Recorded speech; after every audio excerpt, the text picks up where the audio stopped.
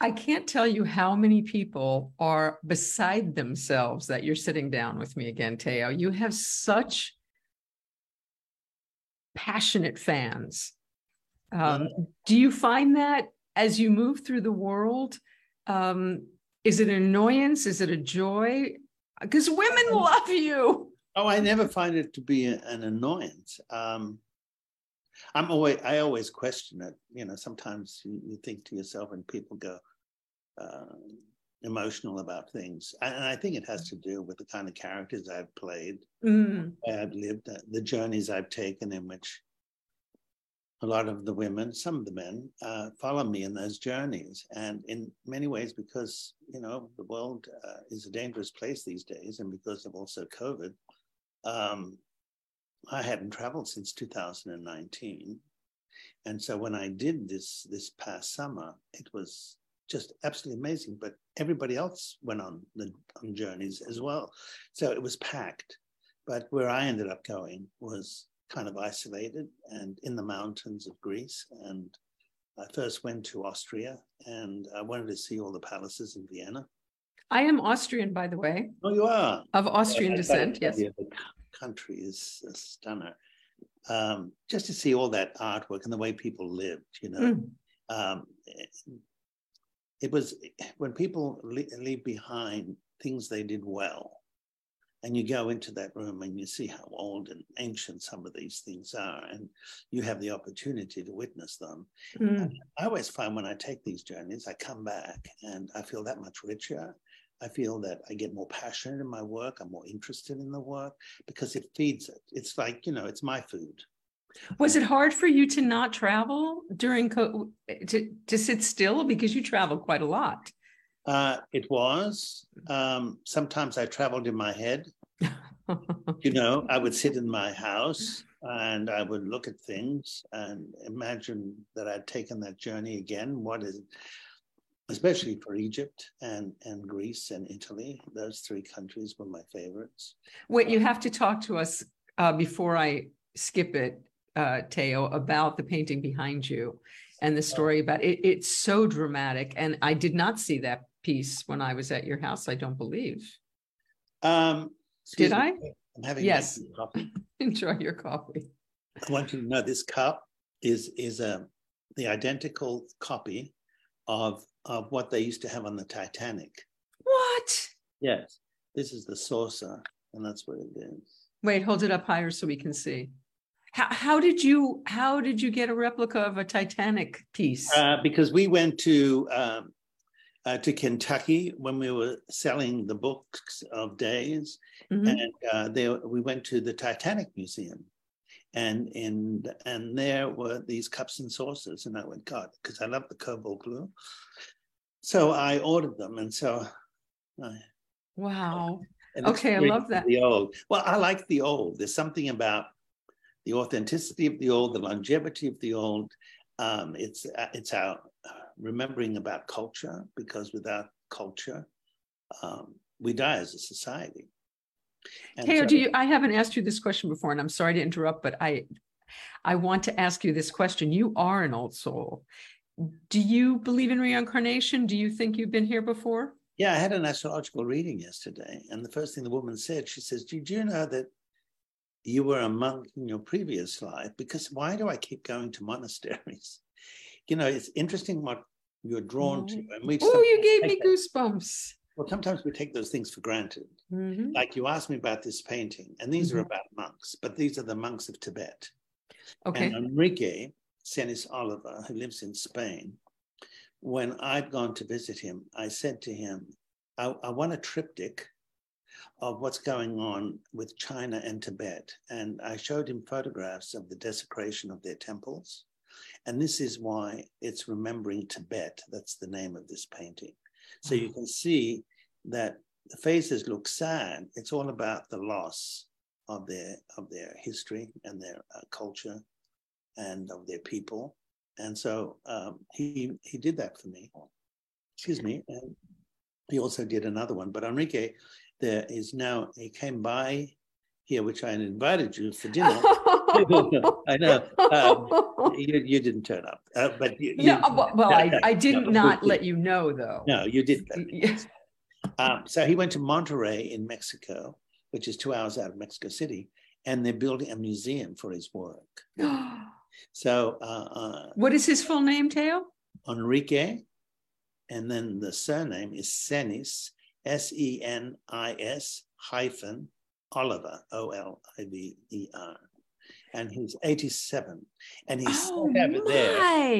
He sat over there because I've got another painting here of his, another painting over there of his, and I commissioned these in the 80s, and this one here later on, but he sat in the corner over there, and he just liked the way this room was, and he said, says to his manager, take a picture for me of what I'm seeing because it is my taste.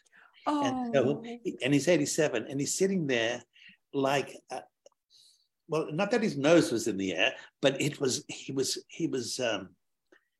of another time. So when we talk about, you asked me about reincarnation, there are signposts. Life gives us, when I took this journey just now, and I felt so fortunate, even though it took 3 years, it's part of the last part of my trilogy that I've written and now I've recorded. And I wanted to find the true story of Ulysses.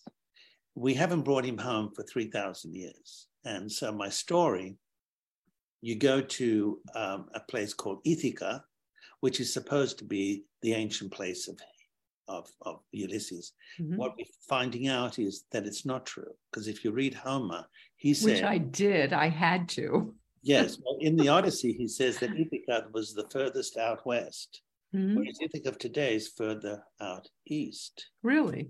And so now there's a man called Bittlestone. I read his book, and that's why I got interested. I sent an email, and a man called Crawshaw, the next day he responded and he says, you're most welcome. I said, I'm coming in a week. I couldn't believe it. You don't even get we don't get that in Hollywood. And suddenly I get this call from this guy, and he said, oh, by all means, I'll show you our latest discoveries and doing all that. So what I wanted to show you was part of the beauty of what I did. Can you see this? I can. The blue line is your journey? Is my journey. In one day, it took 8 hours. And I have to. How many miles is that, Teo? Well, half of it was done by car, and the other half was done by walking and climbing up. And I remember he gave me a large stick, like a scepter, to hold myself, because he says it's very slippery here down the mountain. Well, of course, typical me, I get slipping down the mountain and I fall on my ass. And he said to me, oh my God, are you all right? I said, thank God, I'm still an athlete. And I got up, hid my embarrassment, and we continued. But what he showed me is going to be part of the story I will be telling in the third section of the podcast that I'm doing. Okay, so it's all about treasures. It's all about lost treasures. And it's about what Schliemann found in Troy, what Heinrich Schliemann, the archaeologist of the 19th century, found in a place in Greece called Mycenae, where the Trojan War started. So it's a trilogy on the Homer stories. You were saying before we went on the air that you were searching for the Virgin Mary. Was that this trip? No. The search of that's the short story. Short story. Oh yes, that's In Search of a Goddess. Yes. So In Search of a Goddess, I have a friend who's called Ray, and he's an incredible, and last name is Legnini, and he's an incredible psychic. And he had said to my producer, Jeff Hayes, and his wife, Lisa, he was my producer from Mission Impossible. So I said to them one day while we're having dinner, because I was talking about Egypt, they said, we want to go to Egypt with you. So we went. But Ray had said to her, please, it's very important for you to see the goddess Sekhmet, who was the goddess protecting women and also the goddess of war. And she said to her, when you meet her, you have to go inside and make sure your hand touches her breast. And she goes, what?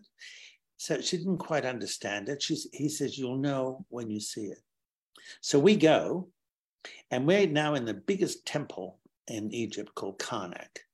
So while we're going through it, we were so nice to our guide. He told us that. We tipped him well as well. And he says, I'd like to return the favor. I'd like to give you something back. And we said, okay, I'm not expecting anything. Mm-hmm. He takes us outside of the temple, and there's this little, almost like a house. And he gets the police to unlock the big bolt. And we go in, and he turns the light on, and there's Sekhmet. You talk about a coincidence. We see Sekhmet, and there she is. She's got the head of a lion and the body of a woman. And suddenly the guide said there was a partition, and he opens the partition up and he says, you can go in and touch her. Don't say touch her breast. He did not say. Didn't say touch her breast, but he said, you can go in and touch her if you want. And Jeff and I looked at each other. We were like flabbergasted, because if we had not kept that guide, because we were going to finish with him the day before, and I said, no, he's very good, let's keep him. Somehow it was right to do that. And then when she went and touched the breast, she said she felt all this amazing energy. And then we left, and Jeff said to me, my God, that's amazing. And on a previous journey, I had taken 2 weeks, and I went up and down the Nile, and I was in search how the Coptic Church in Egypt had started, which was because the Virgin Mary and the Holy Family was escaping Herod. And the Christ was just 1 year old. And so I went to all the sacred areas where they hid for 4 years. And I wanted to do that journey in a few days, and I did. But when we came back, we were exhausted, and the guide said, it's time, it's getting too dark. I said, I want to go. What about Zaytun? What about where the Virgin Mary appeared in 1968? I'd like to go and visit that. And anyway, we didn't have time. I said, well, okay, I'll do it next time. So this time I said to Jeff and to Lisa, I want to take you, it was Greek Easter, Orthodox Easters. And I said, I want to go to Zaytun, and I want to go to that church where the Virgin Mary appeared at the top, where a man witnessed it, and a miracle happened, and he was able to walk. He was on crutches. So people heard about it, and then she started to appear, and thousands appeared. You can look it up. It's an incredible story. And this is the photo of the Virgin that appeared as an apparition. Teo, take it down just a little. There you go. That is just absolutely insane that you can see her. Yeah, isn't that something? My goodness. And that photo was taken when? 1968, April. And so they were very excited to go. And so because she was very fair, all the soldiers were going crazy. And so we ended up going to the church. And the guy who was head of CIA for Egypt approached us, wanted to know what we were doing. Jeff said I was a producer, that I was his actor, and this was his wife. And so they bring us in, and they take us in and give us a private tour of that church. It was absolutely amazing. So what I'm writing is Lisa's search of the goddess Sekhmet, and my search of the Virgin Mary, which has been through the years, even when I went to Mount Athos, where no women are allowed, and was the Virgin Mary in the first year AD, where she called this island her garden because it was so beautiful. And it's in the northern part of Greece, and it's one of the three peninsulas that jut out into the Aegean, and that's where Mount Athos is, which I went and spent 4 nights with these monks, which was quite interesting, actually. So now you talk about your reading that you just had, where you were told that you were once a monk. Did you get more information, like at approximately what point in time that was? And it was 19th century. She also said that the reason I had these parents in this life was because I made the agreement to take care of them in this lifetime, which was true. My siblings also took care of my parents, but from over here, it was, and because of my success, I was able to send them overseas 6 times and give them something they wouldn't have had, because, you know, we were brought up and we were poor. And I think I left because I said, I got to make a miracle happens somehow, and it's not going to be in Australia at the time. I said, I have to go to America. And so here we are, and 40 years later, with all the success that I've been able to, because I've never had another job other than being an actor, except in my early 20s. So she said to me that this is a change is coming, big change.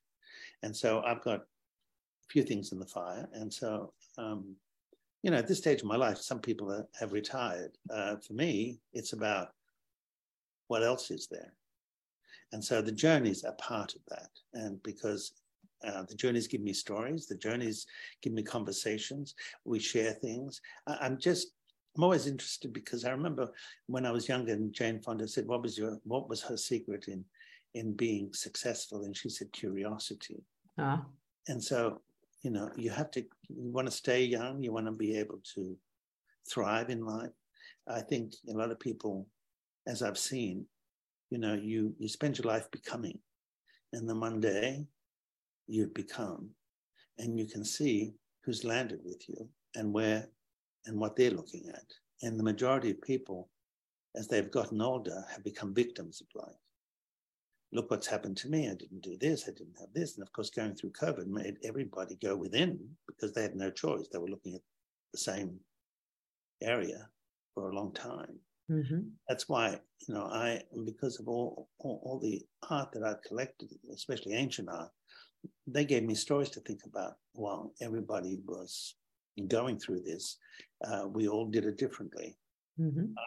I would have just 4 friends that I spent 3 years every week. They would come, and I would cook dinner and play cards. Oh, how lovely. We were all safe, and we all had conversations. And so it's interesting experience as to what we all went through. I mean, how many times can you say in life that everybody went through through an experience that was worldly?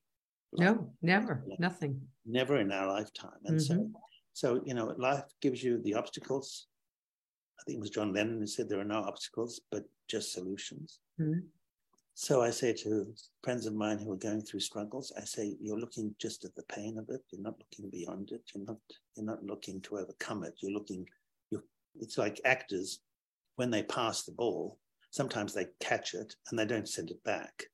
Mm. It's that give and take situation, and when an actor doesn't pass the ball back, you have to remind them it's not just about them. Mm.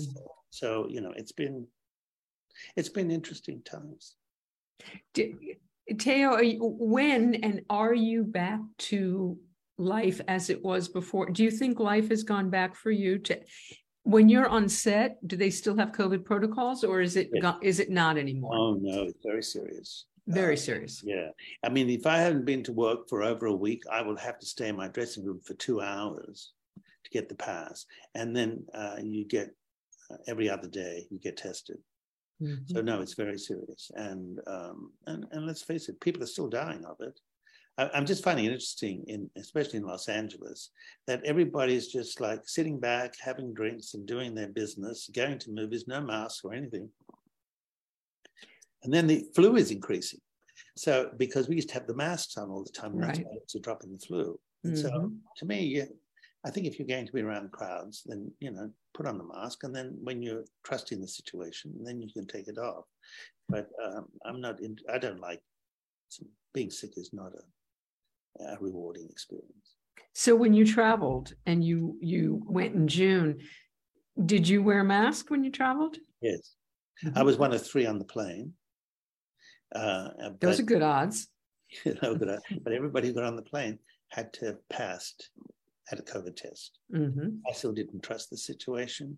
And when I went to the island in Kefalonia in Greece, even in Athens, I would go at 5 o'clock to have my dinner when there was nobody there. And I would have a good book, or I would be writing. And then when I finished, I'd go for a long, long walk along the Corniche. And then I'd go back to my hotel room and read my book. I had no desire to go to bars. I mean, for the young, I can understand. But, for me, I kept reminding myself my purpose there was to uncover the truth about Ulysses. And that was the purpose of this whole trip. And did you do that? Of course I did. I finished 21 pages. I wrote 21 pages and recorded it. Yeah. Stacey Armstrong is asking, when will your podcast be available? Well, they're putting the special effects in. I've heard the first one. I'm hoping it's more than just a podcast. I'm hoping it could be documentaries. I think I'd like to take people on the journey that I discovered. But I've written it and recorded it. So, it depends with the special effects guy in New York. They take their time. You know what I mean? As actors, or writers, you get to do what you need to do and finish it on time. And then it's that hurry up and wait. Hurry up and wait, yeah. So it's but it's good. I think I like it because it is about what I think would be. It's a good thing to listen to because it is. People love treasures, and these treasures that I've gone to the museums to see are extraordinary. And when you're thinking they're 1500 to 1200 BC, and this incredible swords and masks. I mean, it's just amazing that Schliemann in the 19th century had discovered, who was the father of archaeology. And so I remember going to the museum and a man came up and he goes, "Oh, we love you in Mission Impossible, being Greek." He says, "What can we do for you?" And I said, I would love to meet the Minister of Culture.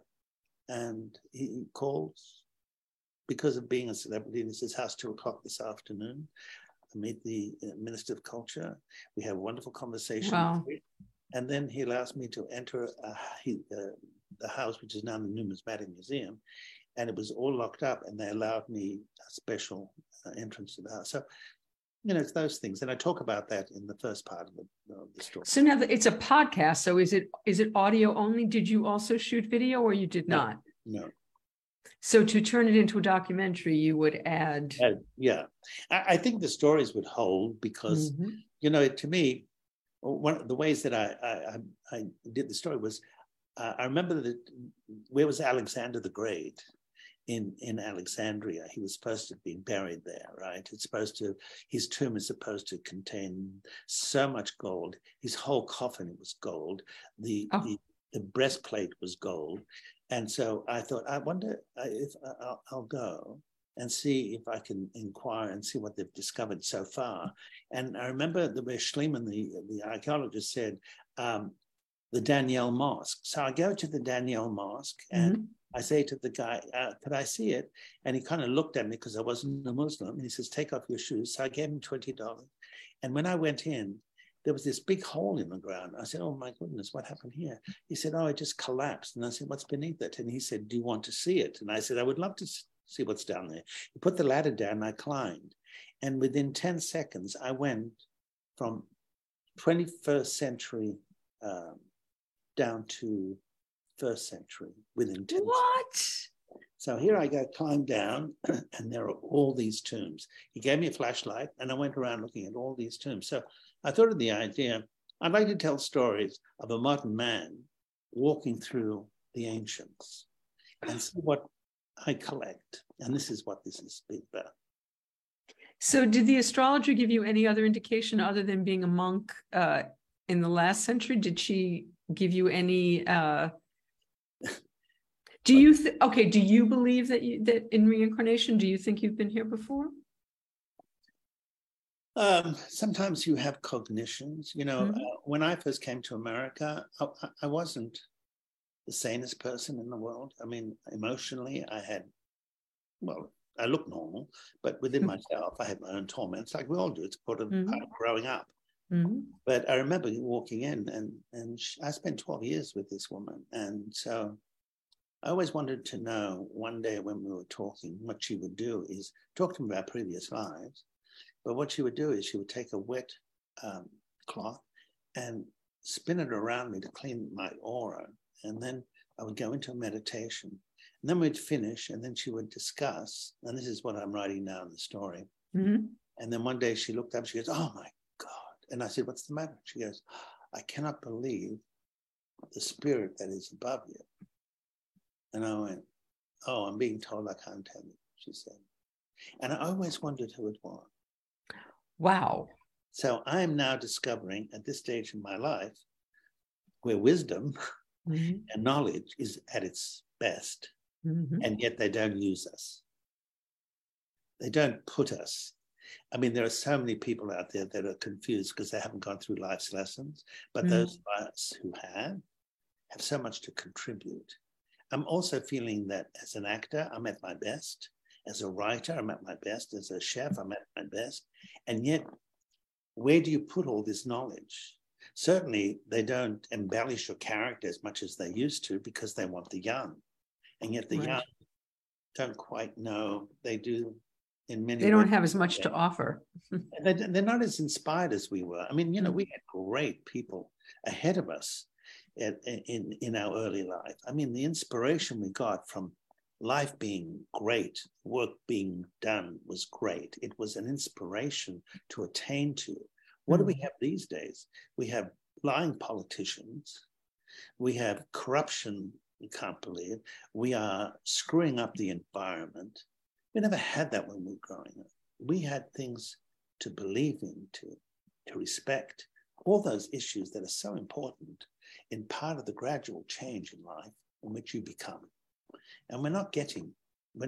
So I feel sorry in many ways for the young because they don't have with them, in front of them, the things that they can take home and think about and love about and share about. They're quickly on TikTok, which lasts 10 seconds. It's all quick things, but nothing remains. So as you get older, it's going to be harder if you haven't got the tools, you haven't sharpened them. If you don't have those tools, how do you deal with those issues that come as you get older, which become even more difficult because you're maturing and you realize the obstacles don't get smaller. There's a certain thing that happens, but you have the wisdom to overcome, and we're not doing that. So that's why for those of us who turn around and have become, you want to impart some of that knowledge that then people can grasp and say, because I look for mentors in my 20s. I found great mentors in men and women, and they made a difference in my life. I have a few young people who I was going to ask if you have men. I do. And I understand that now. At first, I didn't think I knew enough. But now I think, I've done a lot of experience, I've seen a lot. My intuition is pretty sharp. And so is my mind. I'm seeing that people forget things and I'm getting more alert, it seems. And I don't know if that's because of my diet or because I'm interested. Probably both. All that. And also taking the time to listen in company. You know how people interrupt when you're talking? And then you say to them, I haven't finished. It's just amazing when people don't listen, they interrupt. When you listen, because I just had a wonderful dinner with old friends of mine. Since I was 21, these people have been in my life. And one is 96. And to sit around and tell our stories, it was such a magnificent evening. It wasn't just having a cocktail and then trying to see who's over your shoulder. It was about sitting down and bringing our cultures together. And, they're my Jewish friends in Los Angeles. And, they're just great people. And so, that's what this COVID has done. It's made you step back and have a look at what is still empty in your life. Because a lot of people have had a hard time because sometimes they don't like what they're looking at, or they're not stimulated enough, or they become bored easily. Because, when people say they're bored, you say, no, you're boring. Exactly. My mother says only boring people get bored. Yeah. Yes. There's some, I know how things are hard sometimes.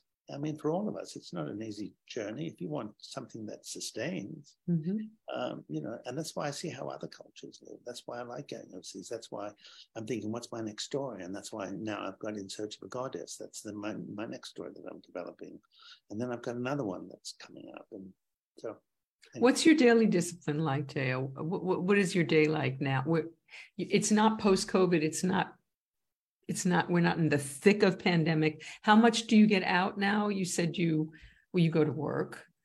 Yeah, and work's not very far from where I live. I'm in the Hollywood Hills, but I think I'm a bit, I've seen LA. How much more? The trouble is there's more cars to get through in order to see. to go down to Santa Monica, which I used to love going down to having a seafood dinner or walking along the beach or something, takes an hour and a half now, whereas before it was about 40 minutes. All that is such a waste of time, sitting in your car, getting angry, getting upset because someone's taking too long because they're busy with their phone at the stop sign. It's, it's all, so in LA, there's not much more for me. That's why I'm thinking, is it time for me to make my next move? Do you have any idea where that might be? I think Australia, first I'm going for Christmas to see my family. After all these years, I think I didn't spend enough time with the family. I didn't. When my parents went, I thought, God, I didn't, even though I embraced them, I didn't have enough time with them. I didn't ask the questions that I would have liked, that I would have understood later in life about what they went through. I had to kind of do it at a distance. And so, I've got 2 sisters and a brother. No more aunts or uncles. I've got 45 first cousins in Sydney. Oh my. Some I like. Some I was just like, is that where you went? I think. Yeah. So, but could you leave because then you'd be leaving the work. Right. But then I would pick up other work. If I'm writing, which I'm doing a lot now, I want to see what else there is. I mean, this Days has been fantastic. Without Days, I couldn't have taken this many journeys. I mean, I've been to Italy and Greece at least 20 times each. I've been to Egypt. This will be my 15th trip coming up. It's, a lot of people put their money in real estate, and I bought my house, but I put my money in journeys because I'm having the education I never got that I wanted. Okay, selfishly, I'm going to ask you, I'm going to finally go to Paris, and that's been a lifetime dream for me. So do you have favorite places in Paris? I've only done Paris once. See, now that amazes me that you've traveled so much and yet only gone to Paris once. Paris doesn't hold interest for you? The experience wasn't as great as I'd hoped. I mean, walking into, which I'm so happy that they've restored, I think next year it'll be open, and that's the Notre Dame. When you go in and this is the place where Napoleon had crowned himself. This is where all the Louis kings had reigned. And you look at those walls and those incredible windows, and it was all very dark because of all the candles through the centuries. And we're talking about 13th century and all those candles burning. That was extraordinary. Going to the Louvre was fantastic. Restaurants, food, bar none. I'm going to ask you about those on the side. Versailles. When I went, there was nobody waiting. Now I hear the line is forever. And because a lot of the Asians now who have made money and have become, more of a super race, now can afford to take the journeys, and they're interested not just in their own culture, they want to see what our Western culture is about as well. It took them a long time because they were like this, the Asian culture. When you look at them, they're just looking straight ahead, but they have phenomenal history. And so it's great to see that they have become part of the world and are interested in what great history we have. And, but, I would say going to Aquitaine, where Eleanor, Henry II's wife, we're talking 13th century, during the time of the Crusades, going through those castles is fantastic. But, I found them to be rude, the French. Yes. But I found other people to be wonderful. Their food is extraordinary, but they're very uppity. I like the Greeks. So when you go to have some dinner with the Greeks, it's family time. They sit there. There's no pretension. They bring you back. I found Italy to be that way as well. Yeah, I love the Middle East. I mean, I love Jordan. I love going to Petra. I like going to Israel. I loved Israel. Somebody's just commenting about that. Yes, they thought I was a terrorist at the airport. They circled me thinking, I was a terrorist. But anyway, but yes, so all these journeys I've taken. And so How about London? How do you feel about London? I've done London a few times, actually. I have some relatives there. I love London. I mean, I love that history.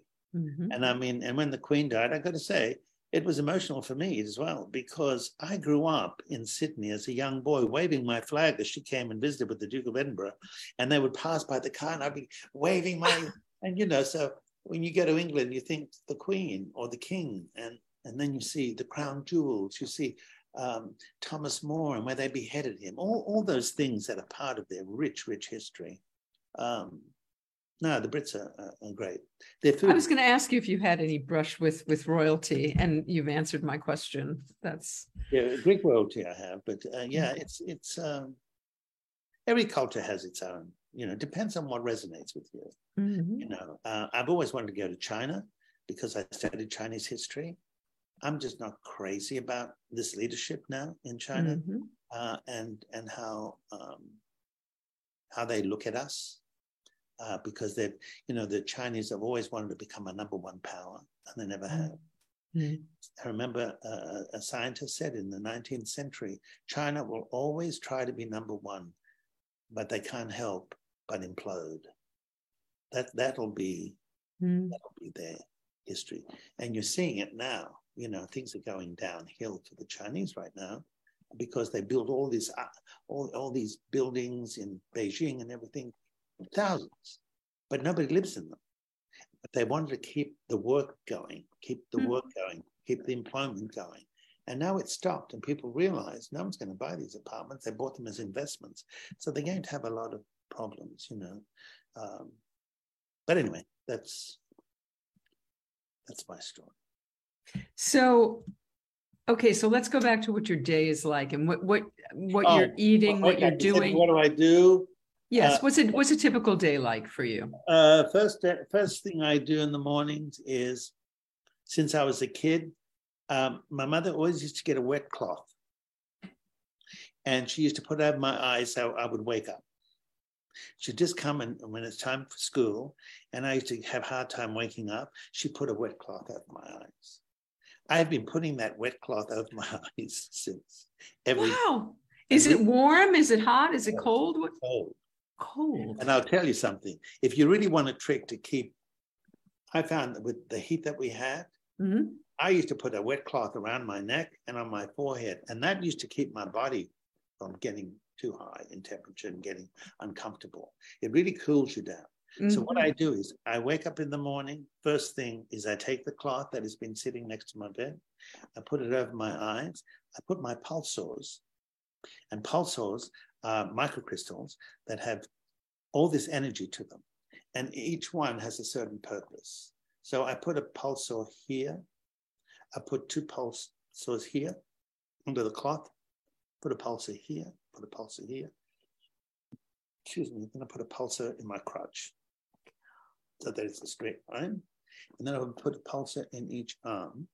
And then the woman gave me a sheet like this and sewed in 30 pulsars, which cost me a bit of money. But I have to tell you, because as I got older, I was having back problems, not stretching enough sometimes. And I put it underneath me as I lie down. So now I'm surrounded by all these pulsars. I go into a meditation, which takes me 10 seconds, and I go under. I stay under, depends, 30, 35 minutes. Oh, my. And I go into where my body doesn't move. I'm totally still. And I'm able to bring everything together in a line. And then when I'm finished, I know when I'm finished, I do my prayers, whatever it is I'm aiming for. I wake up and I'm in a very good mood.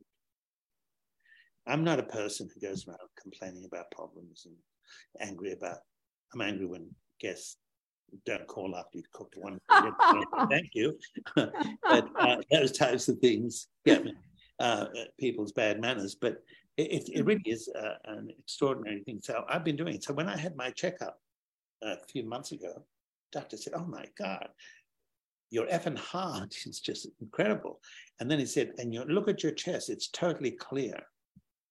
So I think it's the pulsars. Okay, now what is this? How did you discover this? Where do people get that? How do we learn about this? had been doing it. It was a Chinese physicist who discovered it, and they were going to do it for lasers. Mm-hmm. And instead he thought, why don't I use this new science and put it into healing? So I met this woman 40 years ago, Sybil, her name is, and she would come to my house every week, and I did it for 36 years. Wow. Like people get massages, I would get massaged. And she told me when she first met me that there was so much turmoil in me that it could turn into tumors. So she spent 3 months, she uses what they call a spin tester, and she'll go over the body, and as she spins, if it's going anti-clockwise, it means the energy is blocked. So she's got to get that to move positive. And until she does, she can't leave. So that's what she does to my body. And I've been doing that all these years. So I think that's also part of why my health is good and why my mind is clear. Wow. Mm. And what are these pulsars made of? They're all, it's just around. It almost looks like, if someone picked it up, they wouldn't know what they were, because what's inside them is microcrystals. Millions, supposedly. I don't know how they did it in science. You'd have to open it up and see how they did it inside. And so she's a healer. Yes. Okay, so if you remember Christina, who I mentioned to you before the show, who came and shot with us when I came to your home a few years ago, and who now has illness, said, I need a spin tester. So is there a way to connect Christina with this woman? Does she still do it? She caught COVID after all these years. She said, no. A neighbor came up to ask for something, and she had COVID, and she caught it. She says, I had been careful with all these things. And she would only come up and see me because she knew that I was clear, having the tests from work, and also because I didn't go out much. And she said, I'm not quite sure I'm going to do this anymore. She's 79 now. But I could ask her. Okay. And see where does she live? She lives in Glendale. Because that's what all this is. And, they even found cancer in her, and the doctor couldn't get over how quickly the cancer left. Because she had been. She was able to heal herself? Yes. She wears pulses everywhere. Okay, so here's my question. So now here's a question. So you had 10 people over for a dinner party. You're a careful person. How do you, this is why I was afraid. I was fearful. How do you know? Like, I was fearful because your friend was coming from Spain. He was coming off a plane. How do you, that's a risk, right? Yes, but they've all been tested. I mean, to come into, I'm not sure now in America that you get tested. You don't. No, you don't. So Enrique is 87, and he's got a doctor who takes care of him. So I knew, because and they've never gotten COVID. So, when they came here, I said, how are you feeling? You good? So I trusted what they were saying. The people I know their habits, and I know they're not overly busy with things. I know they get tested regularly. So, and they've been vaccinated. So all of them, I think, who were here, I mean, I have to also go with my trust or my intuition. I don't know, and that to me, when everybody came, nobody was sick or nothing. Because if somebody says to me, "Oh, I've got a bit of a bug or something," don't come. Yeah, I don't bring your germs. Take care of it. Wish you luck, but don't bring it here, because then it affects other people. And also, he's 87. He needs to be protected. Absolutely, be protected. So, and they wear masks, and they're very cautious because let's face it, Spain also had terrible bout with COVID, Yes. So anyway, so the dinner turned out to be really good, and I mean, it's there's nothing. Tell us what you made for your dinner party. First thing, I did my crab meat dip. I did Greek meatballs that I do with pine nuts and mint, and then a dip. And I got to tell you, I put it down and they're gone. They go so quickly. Nobody even says, would you like one? And I said, there are other people coming. Some people were having 3 of them. And then they're not, because you always know actors. They're always the first and the last to leave. Anyway, so, and then I did filet mignon, which are with the Japanese shiitake sauce. And then I did rack of lamb. Oh, my! And then I did my mashed potatoes with truffle oil. And I did grilled asparagus. And then for one person who was a vegetarian, I tell you this, he came in the kitchen and he saw me touch the fork on the meat when I went into the mushrooms. He couldn't eat it. So I had to make it separate. So I did a pasta for him. So putting all that at the same time and people come in and say, oh, do you have a match somewhere? Or I want to light this candle. And I'm right at that point where you're about to just get everything. So if they're not, people that don't cook don't understand. That moment is the difference between beautifully done or it's a bit dry. I so understand. Yeah, so that's where it was.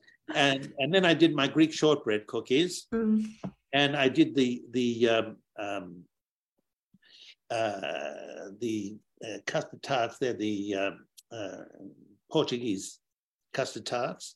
And then because I have a lot of passion fruit growing, I then took the whipped cream and I put passion fruit in it with some sugar and whipped it up and put it on top. So that all turned. And then we did Cuban coffee for. Oh, I am. It was good. It all turned out. When you finish and then everybody leaves, it's the best moment. After they leave, you have that moment where you know things have worked out. Yes. Everybody's happy, and you know they're going to go home and say, what a lovely evening that was, because the food, there's nothing worse than going to somebody's house and the food is not great. And then, that's what people say. The food wasn't very good. Oh, the food was this, the food was that. It was okay, whatever. But no one ever says that leaving your house. Let me put it this way. Sure. No one ever left my house sick. So, nor did they call me the next day and say, I wasn't. There's absolutely no way. So, Teo, other than your own cooking, what are some favorite places, either in Los Angeles or around the world, that you dream that the food makes you crazy, that you love? Part of it is presentation to me, because that's it. Even it's like when people come into your house, the first thing they'll see is the ambience. And your house is magnificent. Well, people will either go, and they'll turn around and go, oh. So it makes very important, even the smell, the light, the flowers, everything. To me, I was taught from my early days in New York, it's a production. Now, this is not something your mother was not this kind of, no. I think I learned it when I was working at the UN for 1 year that I did. And I met these diplomats. They had their chefs and I'd go in the kitchen and the presentation, I used to go, oh my God, isn't that beautifully done? There's nothing worse than, people giving you go to dinner parties and they'll give you paper plates or plastic spoons. And I'm going, where were the people brought up? Don't you care about this? No, what's important is their wine. Oh, try this year. Oh, this wine is very good. No, for me, it's about the whole picture. So that's why when they leave, and even though it's exhausting and it was hopefully well done, there is something gratifying. Absolutely. Within yourself that you did it well. I always say, don't leave this well having to regret. You have the ability to do something in the present and make it count. And so, I had great teachers. I had demanding teachers. I mean, when you have teachers like Stella Adler or Milton Katselas like I did, oh my God, time was a priority. Presentation was a priority. Don't waste my time, she used to say to us. How dare you come in late? You're not coming back into this class again. Was it Stella Adler? Or wasn't Stella? Who was the one who said to you that you'll never be an actor? Who gave you a hard time about acting? In my early years, someone said to me, a Greek guy called Vasily Lambrinos, who played the prince in the Single Body Brown. Oh, right. Mm-hmm. I met some Greeks and he was there and he said, "Oh, listen, you have to be an actor." And I said, "No, I'm not an actor. I'm not.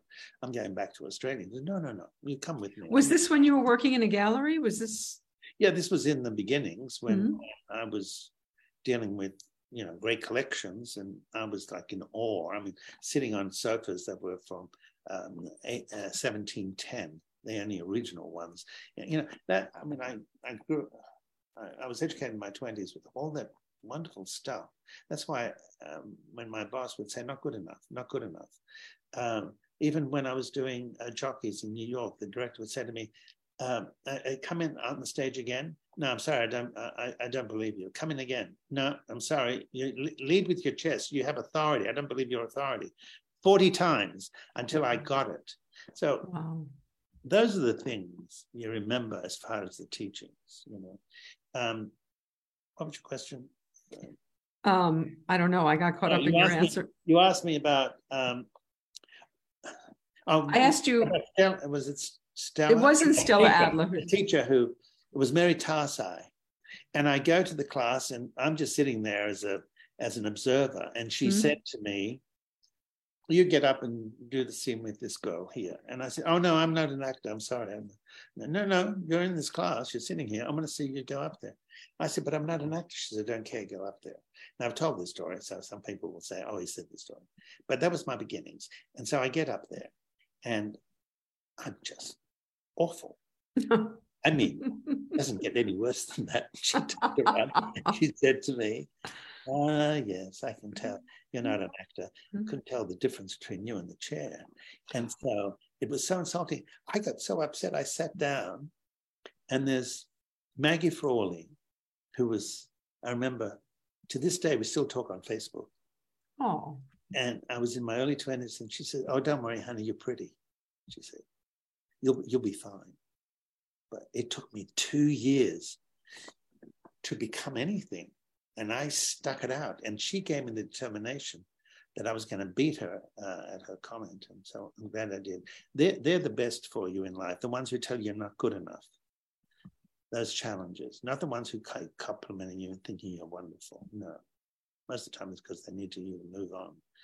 But those who make you stay and make you and confront you and demand that you bring in what you're not showing us, where is it? Where is the gravitas in this work? So I became her favorite student after 2 years because it gave me such a challenge. I hadn't been challenged like that. And so I won her over. And so from then on, it was still an uphill. I mean, but I learned about a lot of things. In America, for me, I couldn't have done it in Australia because they didn't have that kind of. In this country, you have image makers. In Australia, we didn't. We were what we call whingers, like the Brits, come over and they always complain in those days. And I can be honest about it because they did. No, they were never satisfied. But for those of us who came over poor and were brought up poor, had nothing but to look up and find the things that, why can't we have that? Why can't I be part of that? So it was. So acting wasn't your initial dream, and I know what it was, but for everybody else, can you share with us? When you came to America, what was the dream when you came here? I don't know. I didn't know. All I knew was I couldn't go back home a failure because they would have said, "You see, we told you, you wasted a year of your life." I thought to myself, I've got to find something. I even thought about archaeology, going and studying archaeology, but I thought he was going to pay for it, and I wasn't going to do any kind of job. So instead, you think, are there accidents? Yes.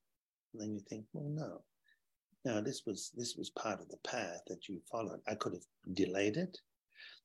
I could have postponed the journey, but sometimes I climbed the walls that sometimes were difficult. But when I got over the top, sometimes there was nothing. But I had to find another one and climb that one. And so this is the thing about the being rewarded in America, is they really, to be a success in this business especially, they reward you well, they embrace you well, but you've got to stand for something.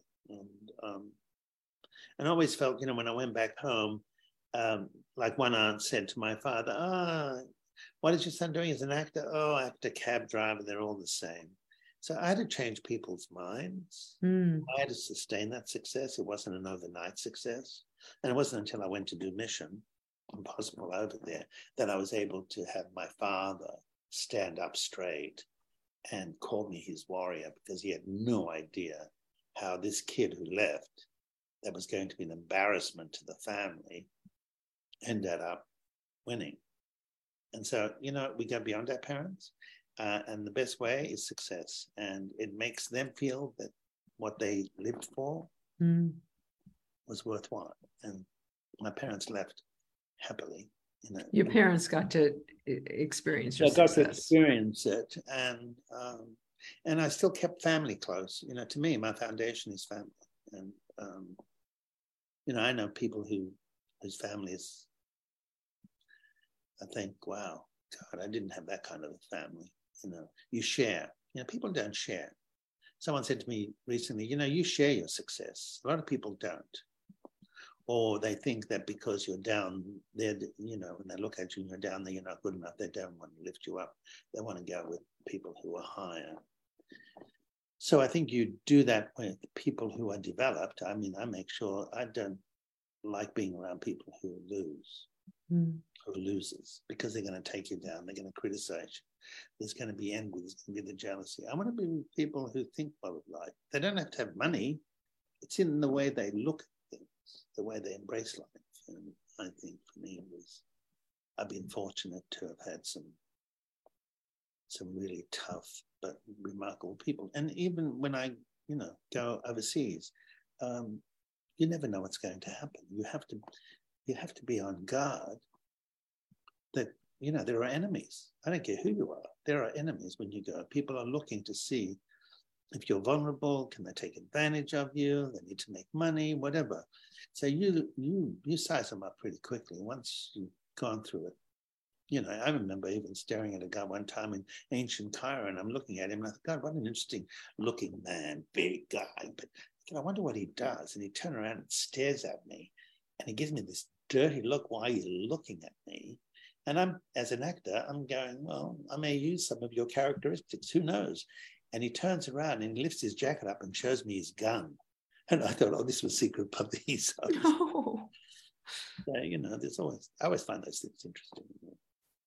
Okay, so I'm going to take you back. So we're at your day. You've done your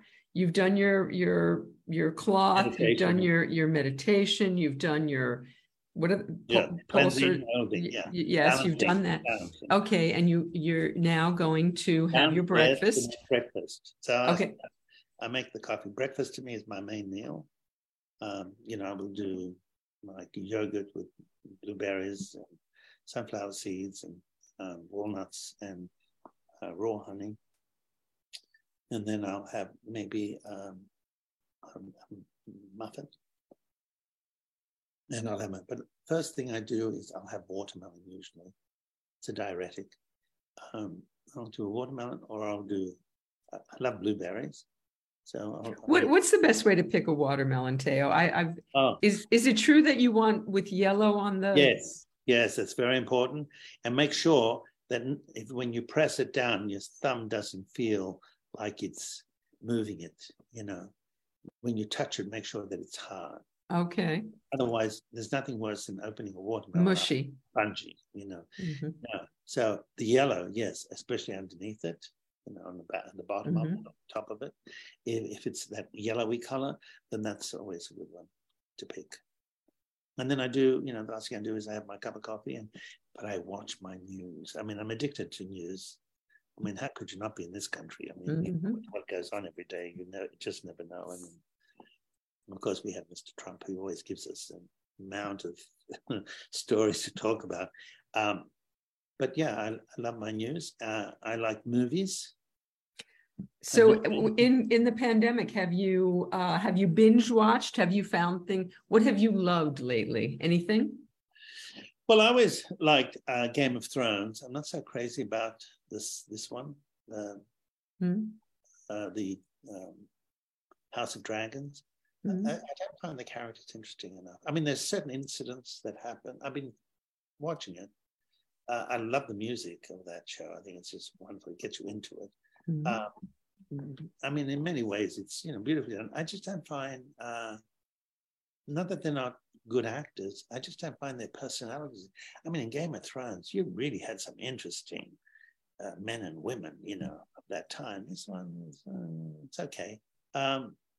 Netflix, okay. As someone said to me, a lot of material, but nothing particularly of great quality. But I've seen movies like Guernsey that I love. I mean, which is a great love story. I love World War II movies. I love World War I movies. I like war movies. I like to see, especially spy movies. I love to see that mind operating and how you overcome the enemy. I liked all those stories. Mm-hmm. So I binge watch when I see those types of movies. Series, no, I'm not a series person. I'm not, except I've watched every episode of Game of Thrones. And I did like Downton Abbey. It's a wonderful contrast. But I like the Brits. I think the Brits are wonderful actors. Mm-hmm. And I love their style. I love their history, especially 19th century British history is, all that is kind of wonderful. It's, it's not something we've lived in, but we have observed. That I enjoy. But American series, I can't watch all those CSIs and all that. Mm-hmm. I mean, they're good actors and good productions, but it just becomes the same to me after a while. So what else is in your day? Do you set aside, do you have a time that you sit down to write? Does it have to be when the mood strikes you? How does that work? Well, sometimes if I feel like it, I'll go to my computer, I'll make myself a Greek coffee, and then I'll sit there and I'll read the news. It's like, how do I get into the door mm-hmm. as a writer? Mm-hmm. Some days I'm going, I could just watch paint dry. That's so slow. It's not coming. Right. And then there are others. And I see, they always tell you when your best, most creative time is when you feel your writing is coming through you mm-hmm. rather than from you. Mm-hmm. So when it comes through me, I find around 3 o'clock, 4 o'clock, I want to write. And then it gets dark and I'm going, no, I don't like to write at night. Mm-hmm. I feel like it's my time, the evening. Sometimes I'll have some friends come over, or sometimes I'll go out and meet them at a restaurant. But most of the time, when I do write, I mean, I came back from Greece and I spent the next 2 weeks writing every day. I also wrote a teleplay, which I hope something's going to happen there. So that's my day. And then when I finish the writing, I feel like I'm done. Then I go downstairs. I've got a gym downstairs. And so I'll go and do my workout. I do that 4 times a week. What does your workout consist of? Well, 40 minutes usually. I do my stretches first. Mm-hmm. And then I'll do my sit-ups. And then I'll do my push-ups. I usually do around 70 push-ups in one go. And I still do it. A lot of people can't do 10. But I've been doing them since I was 19. Wow. But I think I've suffered because my thumbs hurt me doing all that. And then I'll only I don't need bulk. You've seen what happens to men when they get too big. Everything mm-hmm. drops. There's nothing worse than looking at a man who looks like he's got women's breasts because they've collapsed. That type of thing. And they've got nowhere to go. And how many weights can you do? So to me, I always want to be able to walk into my tuxedo, get into my tuxedo, and instead of my arms bulging and my chest bulging, you know what I mean? I like it all. I like things cut. To drape. You like it to drape. Yeah, I like it. And so that when someone grabs my arm, or my stomach, I'll push my stomach. But then I'll do that, and then I'm cooking dinner. And even for myself. When you're cooking for yourself, Teo, give us an example of what are you going to make for yourself tonight? Once a week, I like Cornish hens. Mm. I like simple. I sometimes will cut it and split it and broil it. I'll put olive oil, herbs de Provence, salt, pepper. Sometimes I'll squeeze some lemon on it and then cook both sides. And then I do I'll do an Arabic rice, which is I'll get brown rice, and then I will put in curry and cumin, and then salt and pepper and some herbs de Provence. And then put raisins, and then I'll put sunflower seeds. And then when that boils, I'll put some olive oil. And then when it's all finished, you have to do this at the end, because if you put honey before rice is cooked, it will coat it and won't cook it. So at the end, once it's done and the water's all gone, I will take a large tablespoon of honey and mix it into the rice. And then I got to tell you, it is. That sounds delectable. And then I'll do dandelions. I like to do steamed dandelions. And I do that with olive oil and lemon, and I'll add sliced onion and heirloom tomatoes. Mix that in with mint, and that's my green. And I do that. That's why I think, when people say, you cook like that for yourself, I said, yeah, I care about tomorrow. I want to know that I'm still going on. I mean, I've got things I need to do. And you need them. You've got to be kind to your body. Otherwise, how will it respond? If you're not, it will respond with sickness. And I'm not interested in that. It's a waste of time. So I asked you before, you were saying that presentation is so important. Tell us some of your favorite restaurants, either in LA or around the world, that do it the way I'm going to go to the French Laundry in a few weeks. I'm going up to Napa and and that's all about presentation and all of that, and farm to table. And so what are some of the places that you've eaten that have really I like Avra in Beverly Hills, AVRA. It can be a little expensive, but to me, you go in and you look at that entire display. It started years ago. I had been approached by a guy in Canada, and he said to me, the name of his restaurant was Milo, which means apple in Greek. And he says, I'm going to be opening a restaurant. I was wondering if you as a celebrity would like to be partnership with me. And I said, I'm playing two characters at that time. I have no time to even think. I mean, it's just too many lines. And so he became very famous by having a restaurant in New York called Milos. And the whole display of all the food, it's like when you go to Crete or you go to Greece and you go to the islands and they bring you a basket of the seafood they just caught. What would you like? Wow. And then they'll grill it with a salad and a glass of wine. I mean, it doesn't get better than that. So I always like Milos, and it's on 56th Street in New York between 6th and 7th. That I love. When the Hilton was open, it had one there. Beautiful. Presentation, everything. Gorgeous. Now the Hilton's been taken over. It's going to be changed into apartments, condos, and there'll be restaurants, but there'll be apartments above.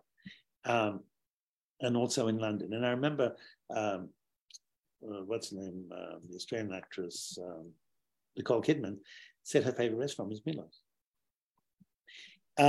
Here, I like occasionally, I like to go to a Mexican restaurant and have a margarita and have some tacos. What's your favorite Mexican restaurant to go to here?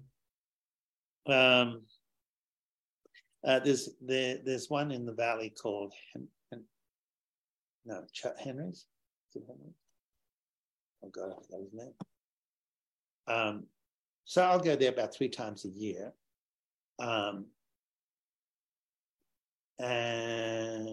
I like Car de Sol because it's convenient and they're really nice in there, and they're booths, and it's old Hollywood.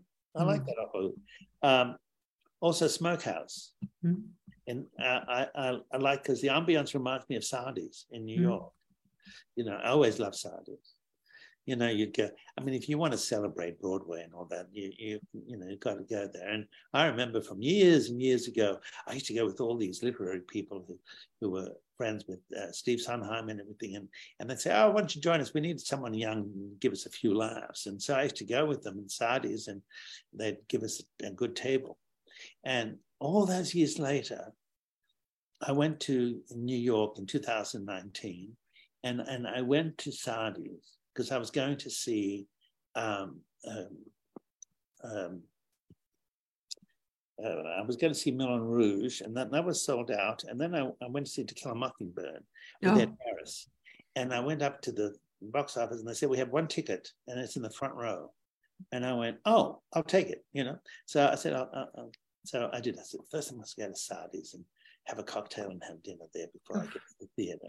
And I go in, and I'm sitting, and I go in, and later he said, oh, Mr. Penglis, how are you? And I went, what? I went, what? He goes, Mr. Penglis, do you have a reservation? I said, no, I'm going to the theatre. I'm in here. He says, no, come with me. And I went, oh my God, all those years later, when I was just a student and I went with these people, suddenly the man knew my name and he took me to the table. And then somebody sent me two martinis at my table. Oh. So it was like coming back. I mean, if you look from that time to this time and what transpired in that half circle in your life, it was that wonderful reminder that I had done okay. That it was sad because all my friends have gone now. You know, they were the ones who were inspiring and who had, you know, I mean, I had such stories with these people, but, you know, they've gone. So there's nobody in front of me, really. All my old friends are gone. So you're thinking, what do you make? What do you do now with this stage of your life? The young ones have their own interests and what they do, but I remember when I was young, I always wanted to be with older people because they knew more. So moving forward, okay, so there's the podcast, there's the book In Search of a Goddess, there's a teleplay that you've just completed. Yes. Are there, I would think you're insatiable. I would think you're always going to have things ahead of you that you want to do. I can't imagine you ever running out of things that you want to do. Well, to think that I must say, to have climbed like I did with Crawshaw in ancient Ithaca gave me a lot of hope that it was not over. You know, when you challenge yourself. I mean, you know, we can sit back and become couch travelers and just, you know, take in what other people are experiencing. But to me, you know, you're still part of the game. And you also should have the responsibility with all that you have earned and all that you've experienced. You need to put it somewhere. Don't die with it. Share it. And then be an example of how something, as someone said to me, make sure it was well done. And that's how I look at it. In the end, when I look at it, and I said, that's why I say the best moment of my dinner party is when everybody's gone and I can sit back and say, did it. Everybody was happy. It worked well. The food was good. And that's to me. Well, Teo, I hope you're gonna invite me back because I want to come. And I just so adore spending time with you. And thank you for doing this again. And you're always so inspiring. And I want to go cook something nice for myself now. I don't want to. Oh, yeah, you have to be kind to yourself. I mean, we're just not kind enough to ourselves. We're always looking on the outside for our happiness or on how we did instead of knowing. I think it's important to reach a point where you don't have to ask anymore. That's one thing about the food. I don't have to ask you if the food is good. I can just taste it and I know what I've done. It's different when you're acting because you're not looking at yourself. You know, but yeah, just make sure that when you do it, and don't be selfish about it.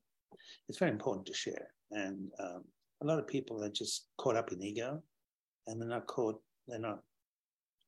allowing themselves to shine the light on what people may not understand yet.